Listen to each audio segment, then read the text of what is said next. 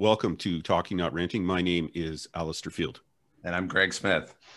Welcome to our current topic series, The Struggle to be a Good Manager. And just to let everybody know, this is going to be another installment in our interview sessions. So for a little bit of background for those of you that haven't dropped in before, Greg and I have been friends for a long time, and we've actually come off a pretty busy couple of weeks where we have been working a lot with each other. Yeah, on a couple of different podcasts and just really doing some interesting things. And just a little bit more background on us. We've both been managers for a very long time, and we have benefited from a lot of people helping us in our development. They've been mentors. We made a lot of mistakes. And we started this series first published in July 5th of last year. And at the moment, I believe we have 33 episodes out and about. But today, we're going to jump in again on our interview sessions, which a lot of people have really liked. We've gotten a lot of good feedback on it. And today, we're going to be talking about a book, My Worst Hire and What I Learned from It. And we're talking with the author. And this chat is going to be with Greg Bissett. And we're going to be talking about his book launch, Greg. Yeah, we're so excited. Actually, Craig and I knew each other a long time ago and just recently got reconnected with each other. And when I heard that he wrote this book, and I know his depth of experience, which I'll share in 2 seconds, I thought, oh, this is perfect. Because, one of the things is that managers often have challenges with is in the hiring space. So first of all, a little bit about Craig. Craig is the president of Hire Results, a company started in 2002.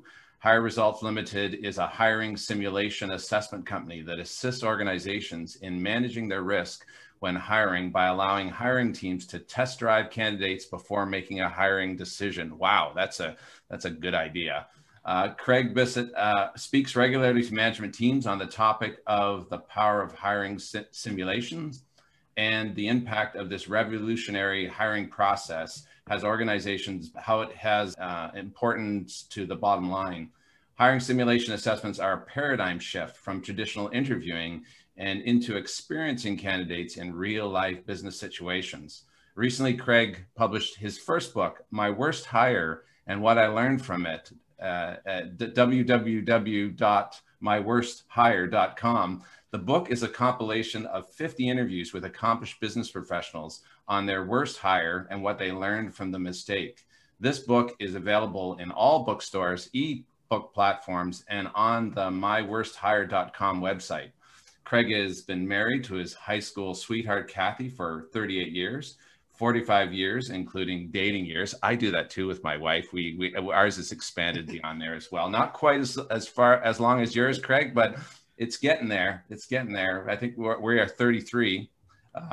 And he also has 4 grown sons and 3 grandsons. So welcome, Craig. I'm excited to have you on our show and get a chance to talk a little bit more about this important aspect of hiring. Boy, oh boy, so important. Yeah, Greg, I really appreciate the opportunity. I'm looking forward to spending some time with you. Wow, cool. So as Alistair shared, over the past 6 months, we've been sharing our experiences and learnings around the struggle to be a good manager. And boy, oh boy, one of the critical roles of any manager is hiring the right people. I love this idea of simulation too, and really being able to see a person in action.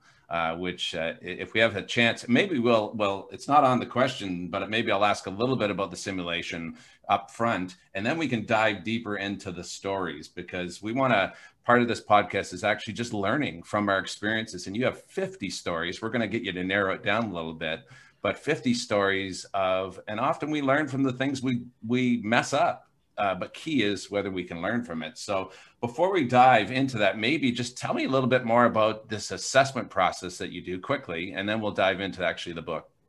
Yeah, Greg, the story is really simple. Before I started the company in 2002, I was a partner in a large staffing company. And before that, I was a partner in another staffing company. I'd spent quite a few years in the business. And at the time, our company was really struggling in that we were getting a lot of phone calls back from clients saying, we interviewed Mary, we interviewed Peter. They were great in the interview, but, we've got a problem with it. They've been here 2 months, and what we saw in the interview and what we actually are getting on the job are completely different. And as one of the owners in the business, I was really struggling with this. And I was at the cottage. I was talking to a neighbor who was an airline pilot.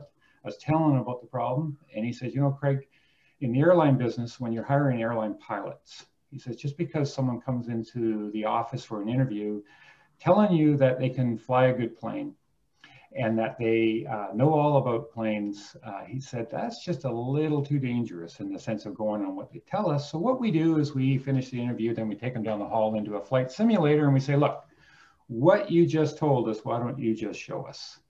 And when Dan at the cottage said that, I went, oh my goodness, that totally makes sense. And from that, 3 months later, I resigned from my partnership, started the company from scratch 19 years ago, and we've had tremendous impact, specifically, you know, in organizations who have struggled from hiring, which is the majority of companies. Wow, you know, I love that story. Of course, one of my jobs was actually at Porter Airlines. So I totally understand the idea of simulations and that. And I kept thinking of that DiCaprio movie about the guy who would walk on and act as if he was a pilot. I'm glad he wasn't flying mine. And boy, oh boy, what you know, as a leader in an organization, how many times have we hired folks that looked fantastic? They had all the stories even, you know, they were well prepped for the interview. But then as they got into our organizations, they just fall flat for a whole bunch of reasons. So what a great tool. And I can imagine why it's so valued. So hey, just let me jump in there for a second, Greg. Yeah, sure. I got to tell you, Greg, that I'm feeling really guilty right now because I don't know how many times when I've gone into a hiring process where the HR person has suggested to me that there be some sort of exercise or something more than just an interview. And I blew them off and said, you know what? I'm a good judge of character. I'm sure this is going to be fine. I got to tell you right now, you've already got me starting to think about a whole bunch of things and a bunch of situations I've done in the past. And I just wanted to share, I wanted to unload my soul, but just to let you know that there's probably a lot of other people that are listening to this already going, oh my goodness. Well, you know, Greg brings up a really good point, Alistair. And our belief in our business is that there really is no relationship to how someone interviews and how they execute. In many cases, it's completely different. And if that's the case, you know, if some of your best interviewers are your average at best employees, and some of your average interviewers are some of your best employees, you've got a flawed mechanism for assessing candidates through a traditional interview. Yeah, I think that is really important. And we are going to get into the book and the stories, which is really important. But I love that comment because, you know, sometimes people just aren't good at interviews, but they're amazing contributors to your organization. And, you know, it's one thing I talked earlier about how sometimes some people can show up with all the right answers, but there's others who can show up and just can't, they can't perform very well in interviews and you miss out. So it's as much as missing out on those great talents as it is in kind of being led, not, you know, honestly, people that are good and, you know, they show up in the way they are, but fit is so important. How they'll work in your organization, what is important, those things are all really critical. And so I love this intention. So Greg, what's really interesting, probably about 70% of our business is in the sales management world. We haven't gone after that business, but it's come after us because they're some of the hardest people to hire because they're good at selling themselves. But here's what's interesting about that. There's a lot of stats out right now saying that some of your best salespeople that you're going to hire are going to be borderline introverts.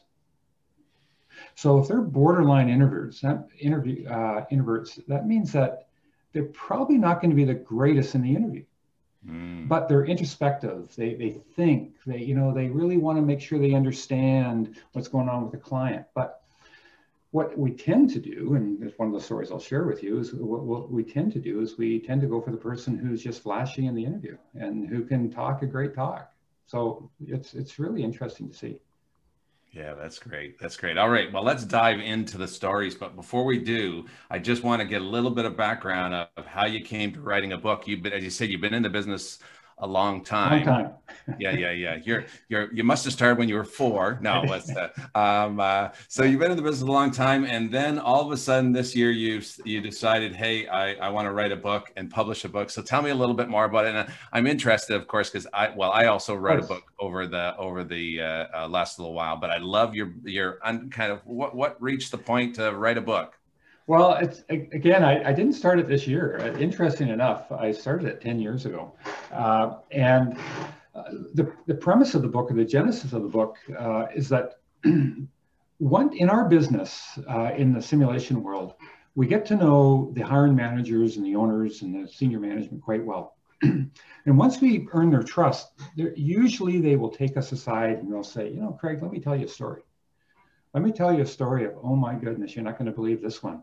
But more importantly, they would say, but let me tell you what I learned. So about 10 years ago, I went back to my wife and I said, I really think there is a book here. There's stories here that people can learn. And then unfortunately, we had a situation in my family of my mother. She got ill out in Vancouver, and it was kind of like a 6-month process of going back and forth. And I put the book on the shelf because we just were so busy with work when I got back. But when the pandemic hit, our business went from being extremely busy to almost going over a cliff for about 2.5 months. So I was sitting at the dinner table one day and I said, Kathy, maybe this is the time for me to pick up the book again. And we had only done about 5-6 interviews, way back. And between in about 2.5 months, we did finished the 50 interviews, and we completed the book, and it's now out on the market. So that's kind of the story, is that it wasn't really my idea. It was these hiring managers, these owners, who were telling us these incredible stories. And I mean, some of them were really funny, some of them were really scary, and some of them you just kind of shake your head going, I can't believe that happened. So well, that's a great segue, Craig. This podcast is all about Greg and I missing the mark in our development as managers and as leaders, and some people around us as well, and learning from our own stories and from other people's stories. So could you share a couple of your favorite stories from the books about misses, and maybe some of the learning points and some of the wisdom that has been unearthed by that? Yeah. So the book, My Worst Hire and What I Learned from It, the basis of it is that short stories, the reason we went with short stories is that we find that majority of people who pick up a business book never finish it. But if we can, it's like a soup for the soul, read a short little story, but the short story is a setup for the nugget. And so there's 2 stories here, and there's so many of them in here, but one of them is from a fellow by the name of Chris Barrett. And Chris is a really interesting guy. He started years ago. Chris is probably 40 plus, but he started a couple pubs when he was in university and did very well. And from there got into the internet business, and now runs a very successful online marketing company. And his story is, he titles it The Cost of Hiring Number 2. And the story is interesting because in his role as CEO, they were acquiring another company, and through this acquisition, they needed to hire a senior manager. And they had 2 candidates that came forward, and the one candidate that they wanted to put an offer from was definitely the number 1 candidate, quite a bit above number 2, but number 2 was okay. They put the offer together. They had not delivered it, and they got an email back from candidate number 1 saying, I'm sorry, but I've just accepted another offer. I'm not available. And the team went from being so excited to totally depressed. And the question was, what do we do now? Well, the team said, well, look, we've got number 2. Number 2 is good, not as good as number 1. And they thought, number 2 is probably about 80% of what number 1 was. So they hired number 2. Number 2 came on board. And what they found within 6 months was that number 2, who was at 80%, was now bringing the team down to his level. So now the team that was producing at 100% were producing it at 80%. And his whole point is just be careful that when you're hiring, if you have 2 candidates, if number 1 says no, just make sure number 2 is as good or can actually attain it. So in the book, the learning nugget that we have, it's on a separate page. Chris says, never compromise when hiring management. If your number one candidate turns down your offer, resist the temptation to hire this number two candidate. Go back and search for the next number one candidate. The cost of hiring number two, if wrong, will be multiplied throughout the team. Great little learning nugget. That's so good. That's so good. So did you want to talk about that first, or do you want me to just kind of give you a quick number two? Let's get number two. Let's hear this stuff. Yeah. So the second one, again, this is from Tim Cherney. Tim's in the States. His story is called Promoting Your Top Salesperson to Manager. And I think we all understand this one, where this one's going. But he was an EVP of a large firm. He had hired about 100 people within the organization. And there was a need to hire a new manager and a new sales manager. He put a internal posting up within the whole organization across North America. But Tim, in his mind, knew who he wanted to hire immediately. And that was his number one salesperson. Number one salesperson actually applied for the job. And some people internally heard that number one had applied for the job. And it was all like, oh no, I just hope number one doesn't get the job. Tim comments in the book that he really didn't even interview the top salesperson. He just had a conversation, didn't even explain the job to them, and made a big announcement to the organization that this individual had been promoted. There was grumbling within the organization. Within 6 months, Tim had to demote the sales manager back to sales person. Within that time frame, he had lost one of his salespeople, and his new sales manager, who he had just demoted, left the organization, and within 3 months took quite a few of their clients with them. So there was a significant impact.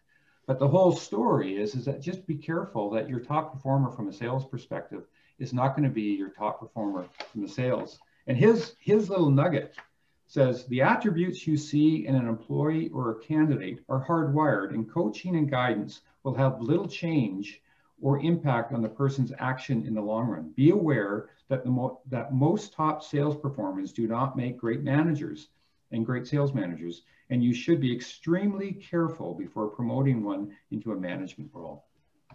So those are two quick stories. I think we can all relate to them as well. Yeah, that's a great. I love a whole bunch of pictures were jumping in my head.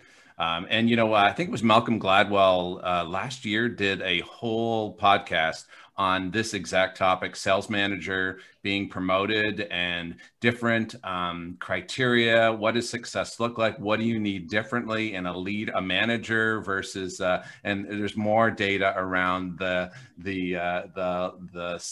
lack of success of promoting your top salesperson. But I love something that's running through my head is this whole idea of self-pressure that we put on ourselves in these situations. And the first one in particular is, we gotta fill this gap, and the first person is gone, and therefore we got to jump to that. And how important it is it in kind of holding space in these situations, and really, not jumping, because often they're jumping, in both situations here, I think are quite interesting. I jumped to the second person. And then in your second story, I jumped to my first gut reaction of probably someone who was similar or had success without really pausing, bringing people around the table and saying, what do we really need here?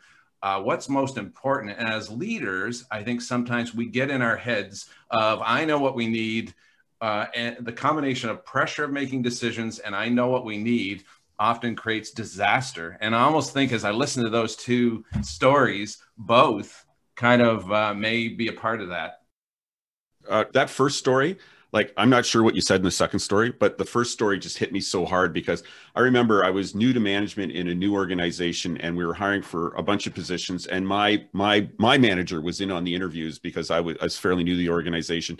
I remember we had this conversation, and it's probably the best advice I ever got from for hiring people, which you're now confirming, was we were sitting there and afterwards he goes, Alistair, you realize that if we don't see or feel that we have the right candidate, we're going to shut this down and do it again in 2 months. I am not hiring somebody and then fighting through some probationary period and doing all this stuff. If the right people aren't here, we're shutting this thing down, and we're going to start up again with a fresh perspective and everything, you know, some clarity to the situation. And we're going to do it again because it's too costly to hire the wrong person. Yeah, you know, sometimes the best decision is no decision. Sometimes the best decision is not to make a decision at the time.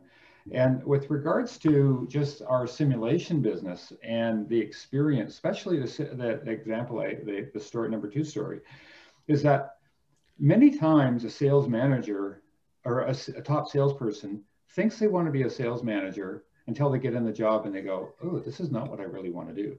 So what's really interesting about the sales simulations, or the simulations when you put them in the context of a salesperson becoming a sales manager, is that you're actually allowing them to start feeling what this role is. And you want me to put these reports together compared to actually just go out and, you know, spend time with clients, and you want me to do this. And so you really are allowing the candidates to do their due diligence as well and to experience it rather than experience it on the job when it's too late. Yeah, and you know, the other thing that I've heard, which builds upon that, Craig, is that, you know, in our corporations, our companies, and even in life, we have this image in our head that we need to be a manager, that is something that is a higher level, and we move away from our unique gifts because of what we think is that highest level. So a lot of organizations are really looking at even their compensation packages, having different pathways that recognize these unique strengths to say, but a simulation, you know, sometimes it's what's in your head and it's what you've been told and it's what you think, but a simulation allows you to actually sit into it and say, ooh, you know, as much as I want the title, yuck, that's really not something that gives me energy, moves me to my best level and all those type of things. So I really think that that's, you know, one is finding those different pathways, but providing that experience of actually living in what you think is your quote dream level role or whatever, especially in sales, is really powerful, I think. Well, you know, over the years, Greg, we've had so many stories of candidates through the simulations who have backed out of an opportunity because they have actually seen something or experienced something that really has opened their eyes. And if I can just share really one quick story, which is a fascinating, this is a vice president of sales role where the owner of the company was hiring a vice president of sales. The candidate came into a meeting with the general manager, the owner, the controller, and one other person, and they were in the meeting with one of our consultants. The candidate came in, was involved in these simulations, left. Our consultant did a quick little review with the candidate, what they thought. The candidate said, "Thank goodness I went through these simulations because this is not the company for me." And our consultant said, "What do you mean?" He said, "Well, I was just in that meeting, and it seemed like everyone in the meeting, before they spoke, they looked to the president to see what the president was going to say. And it was kind of like they always went with what he was going to say." He said, "Hey, that's fine. I've worked in that environment before, but I can't work in that environment." He says, "Craig, I would not have seen this without being in the simulations." The funny part was our consultant went back into the meeting, and before our consultant sat down, the president stood up and said, "That candidate is exactly who we want." Perfect. So our consultant said, "Well, that's great." He said, "But maybe you and I can have a quick little conversation." They excused the rest of the senior management team, and our consultant said, "Let me tell you what the candidate just told me." He said, "He loves your company, thinks you're a great opportunity." He said, "But this company is not for him because he basically sees you as a bit of a dictator, everyone not doing anything until they actually get your approval." And the president laughed and he said, "He's absolutely right." He says, "This is my company." He says, "I put all the money into it." He says, "I am so glad that candidate saw that now." He says, "Because he would have lasted about 2 months." So that's the whole idea of allowing everyone to kind of, candidate and team, to get better understanding. Yeah, I think that's really powerful and important. You know, in my book, Safe Brave Spaces, it's about helping people understand who they are, what they want, what they bring, and also the kinds of cultures and environments that they can be most successful in, because it's not good and it's bad. It's just what is, the cultures that exist.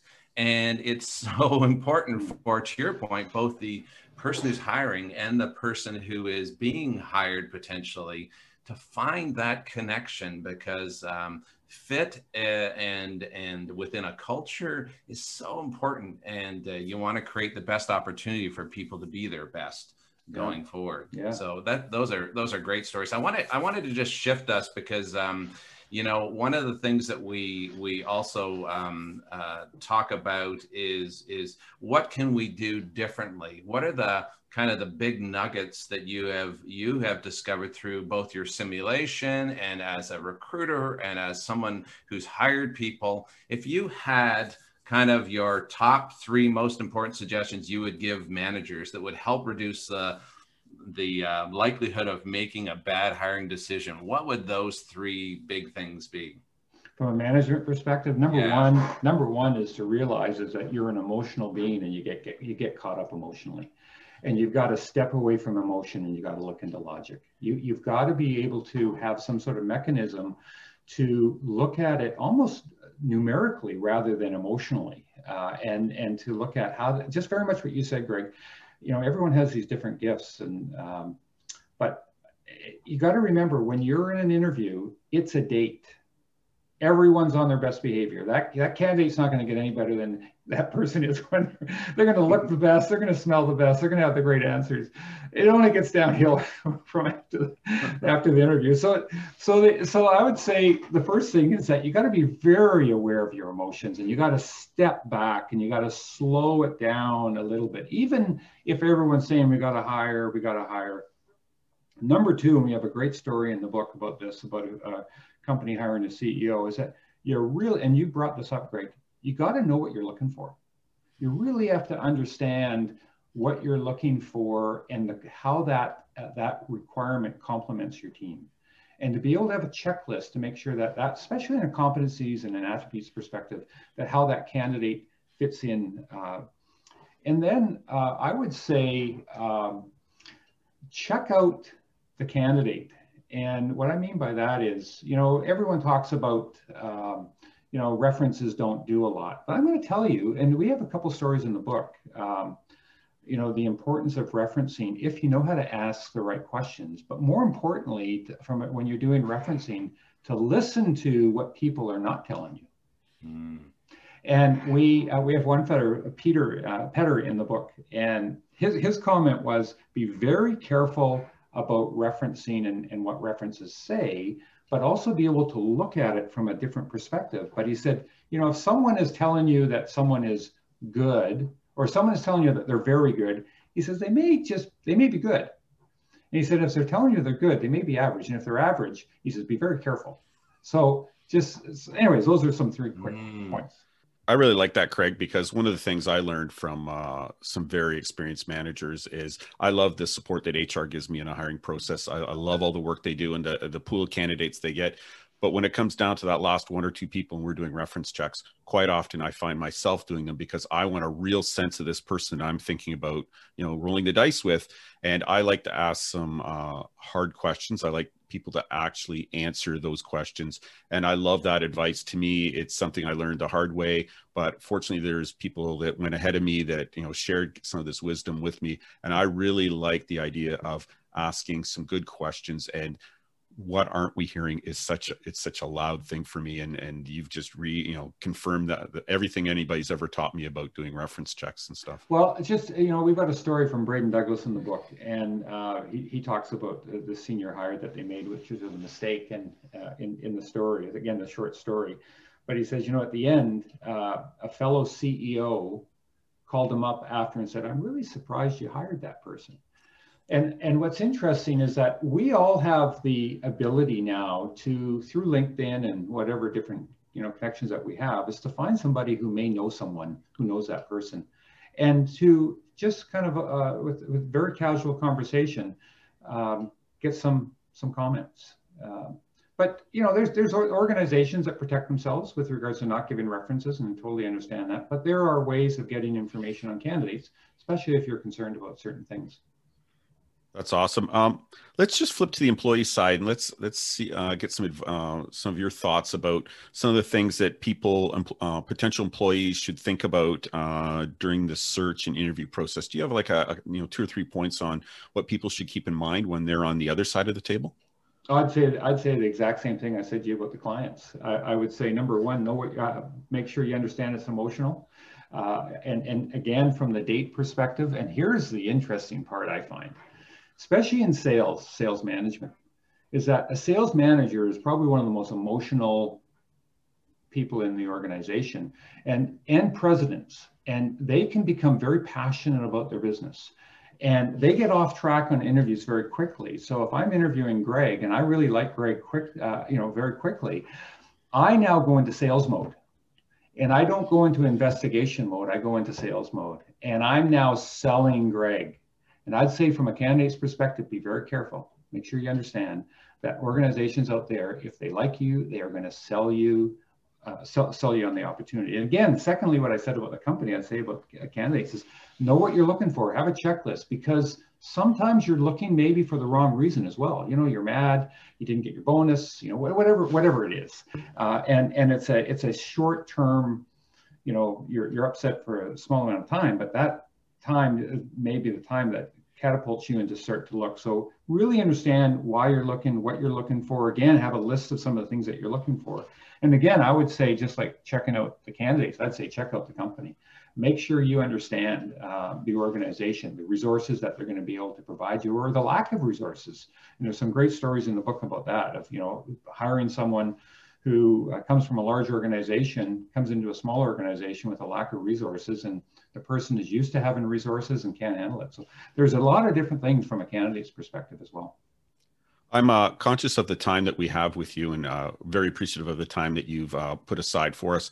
So I think in the closing moments here, we have a little bit of time for kind of a wrap up. So Craig, do you have some final thoughts, some pearls of wisdom that you would like to share with our listeners?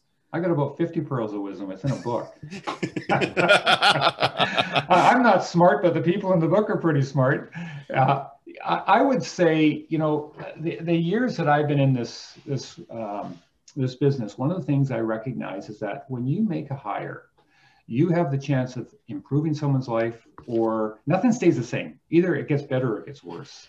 And I'd say from a hiring manager's perspective, you got to remember that when you're hiring someone, transparency is critical. That person that you're hiring has a financial obligation to their family, and you do a wrong, you get the hiring wrong, you can impact that person emotionally, financially, all those different things. So just be very careful when you're hiring. And I'd say from the candidate's perspective too, same thing. You got to remember is that you're playing with your earning abilities when an opportunity is presented to you. So just make sure you're making the right decision.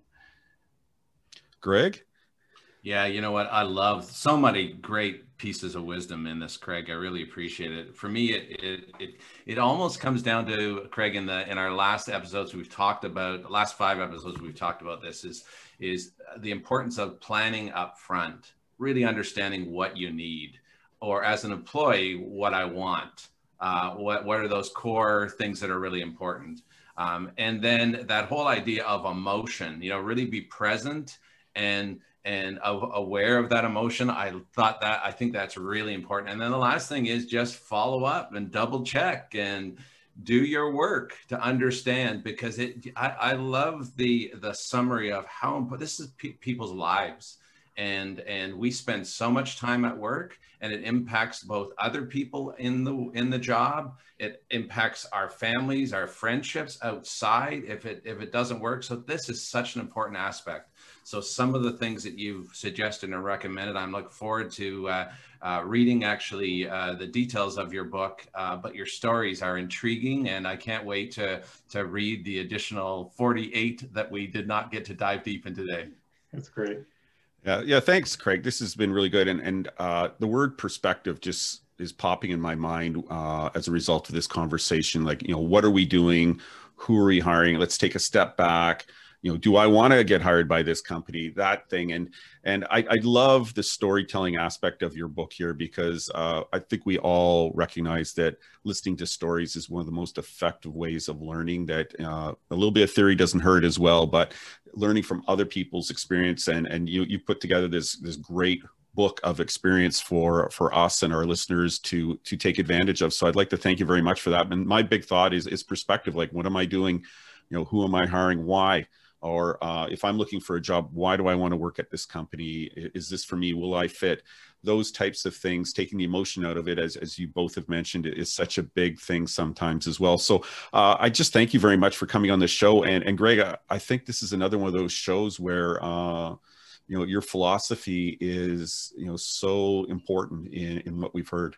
Yeah, Craig, we end each show with really a learning of philosophy that I was gifted in an early coaching session, and now I try to create the same space when I coach. And that is that the best sessions are ones in which you leave with a little bit of joy and a little bit of churn or a little bit of peeve. So the joy is, oh, you know what? I am doing some of those things. I am on track, that resonance of really moving in the right direction. And the churn or the peeved is if they've heard something that's really kind of shifting inside, creating that churn to say, oh, I either don't do that, or I'm not sure I believe that. Both are beautiful opportunities for learning. And we hope in each of these sessions that we create a little bit of joy, a little bit of churn, and that each listener takes those things and says, okay, what does this tell me? What can I do with it? And how will it help me to be a better manager? So we hope that people have experienced that today.